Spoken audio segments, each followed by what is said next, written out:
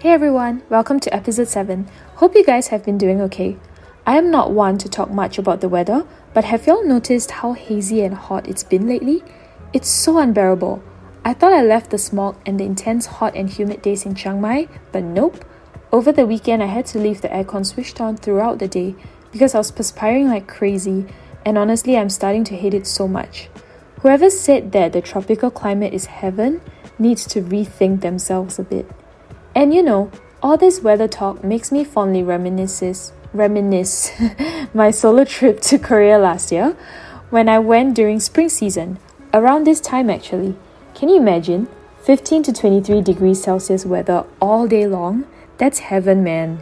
And that brings us to today's episode where I wanted to talk a bit about some of the things I learned about myself from solo traveling.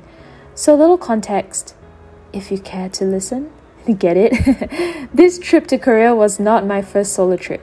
I've actually been to Korea before, back in 2021, and I did that trip solo for a week just to get a taste of it, and I realized I actually enjoyed the solo experience.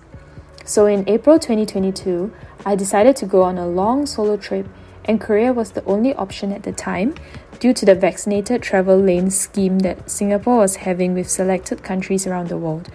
I did not really want to do Europe at the time due to the higher cost of living. And yeah, Korea was expensive too. But because it's in Asia, I felt a bit more comfortable because it's my first so-called long solo travel and I wanted the assimilation to be as easy as possible. But yes, I did the trip, I survived, I learned a lot, and because this is episode 7, and 7 is my favorite number, I shall talk about the 7 things I learned from my adventure in Korea. So, thing number 1. I am more capable than I think I am. This is a pretty cliche thing that many solo travelers would talk about when they blog about their experiences. Just Google and you'll see. But it's so true. The thing is, I went to South Korea without any knowledge of the language, without any following in K-pop trends and music, without watching any K-dramas unlike the majority of the Singapore population, and without much love towards the cuisine there. And even though it was my second time in this country, it still felt like entering a brand new territory. Furthermore, I am so introverted, I am not used to putting myself out there and meeting new people. So how was I going to navigate and create nice memories while here?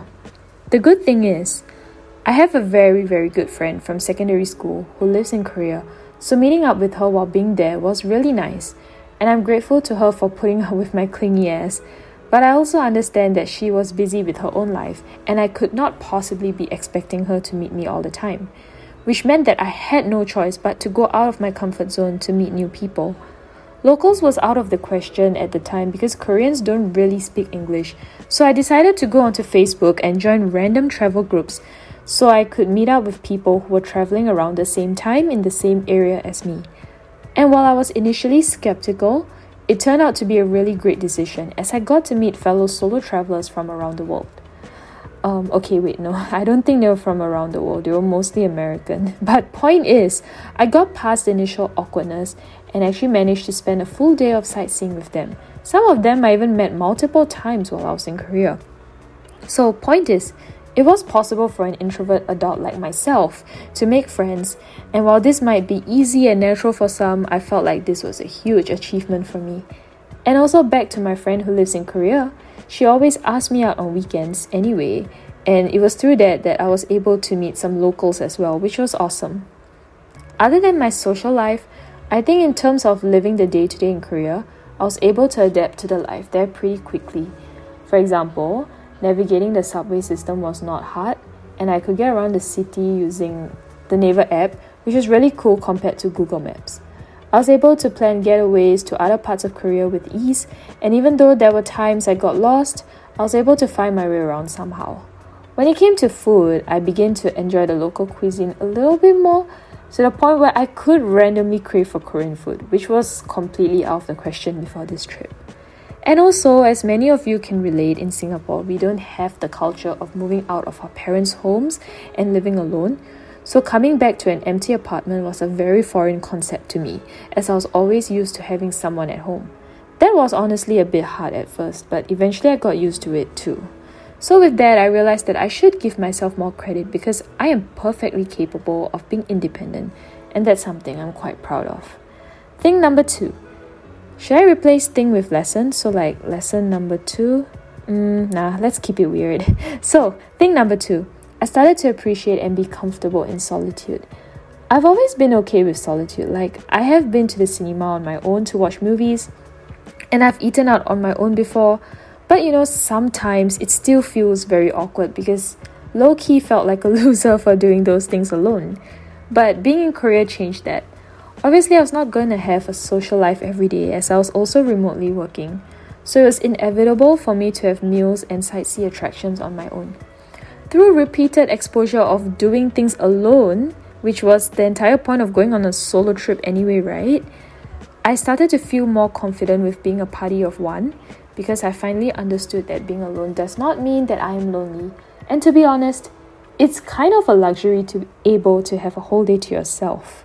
Because you don't have to listen to anybody but yourself, and you can do whatever you want without needing to accommodate to someone else. You only just need to account for yourself. Thing number 3. I learned that having an itinerary all planned is a recipe for stress and disaster. I say ditch the itinerary. Why?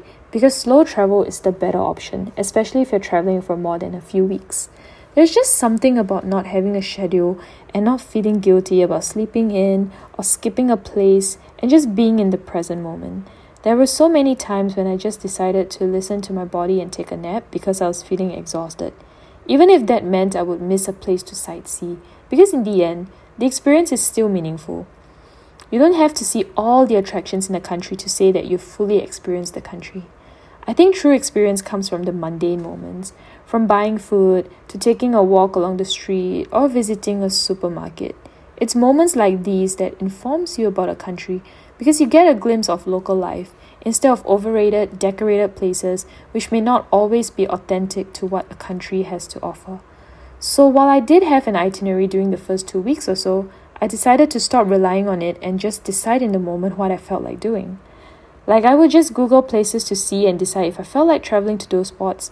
And many times, to be honest, what I really felt like doing was staying in and Netflixing, or at most chill at a local cafe. Sometimes the chill days are the best days. Number 4. Traveling solo makes you prioritize on what your needs and wants are when it comes to packing. It's very tempting to bring up backup clothes, backup stuff, but in reality, you don't really need a lot of things. For example, I made do with I think 7 to 8 outfits that I would mix and match and still look great. And what's really stopping me from going to local shops to buy clothes anyway? Also, from a very practical point of view, as you're traveling solo, you have to take care of your belongings by yourself. So lugging around heavy bags is not wise anyway. But it's not just in the context of traveling though. Like even in life back home, I don't think you would wear a different outfit every single day for weeks straight, right? Let's be honest, you would definitely rewear some t-shirts or dresses. Thing number 5. Being in Korea for a relatively extended time made me realize I had taken things Singapore has to offer for granted. For example, the food. Food in Korea is so expensive, and in Singapore, I think I could get meals at $5 or less relatively easily. Okay, this is obviously changing in recent times. Food is getting more expensive here, but generally it's still cheaper. And Singapore has so much variety in food that I can be spoiled for choice. But in Korea, it feels a bit limiting. Another thing is how in Singapore, we don't really care much about how people around us dress. We can be so casual. But in Korea, I felt judged a bit. And I did catch myself putting in effort to look good before leaving the apartment, as I was subconsciously being pressured by the beauty standards in Korea, which isn't good. I remember when I returned back to Singapore, I felt this rush of relief because I could be wearing whatever I want and no one here would really care. So yeah, this experience itself made me appreciate my home country a little bit more. Thing number 6, traveling solo made me realize that everything happens in perfect timing. I don't know if it's synchronicity from the universe or just sheer luck or whatever, but my experiences in Korea felt like they were meant to happen to me. It was through those experiences that I was able to expand my mindset and mature a little. For example, while I was traveling in Busan, I got to meet this wonderful Korean lady who taught me so much about life while I was staying at her Airbnb, and the wisdom I learned from her through those heart-to-hearts then are still so relevant to me today, and I'm very grateful for that. I suppose even if I traveled with friends and met her, the experience would just be as value adding. But yeah, I don't know. This was something I felt was unique about my time in Korea, so I wanted to share that with y'all. Finally, number 7. Traveling solo in Korea made me realize I have really amazing friends back home. I mean, I have always loved my friends, but it's just being in Korea that kind of validated and reaffirmed that threefold. Because while I was there, my friends would constantly check in, call me up, and just be great listening ears, and that just made me have much more gratitude towards them. Because I think friends like them are hard to come by. And strangely, being so far geographically from them made me connect and become even closer to them. So that was nice. So friends, if you are listening, thank you. And with that, I have finished my list. You know, back in 2022, my life felt really stagnant and I found myself craving for life experience outside of Singapore.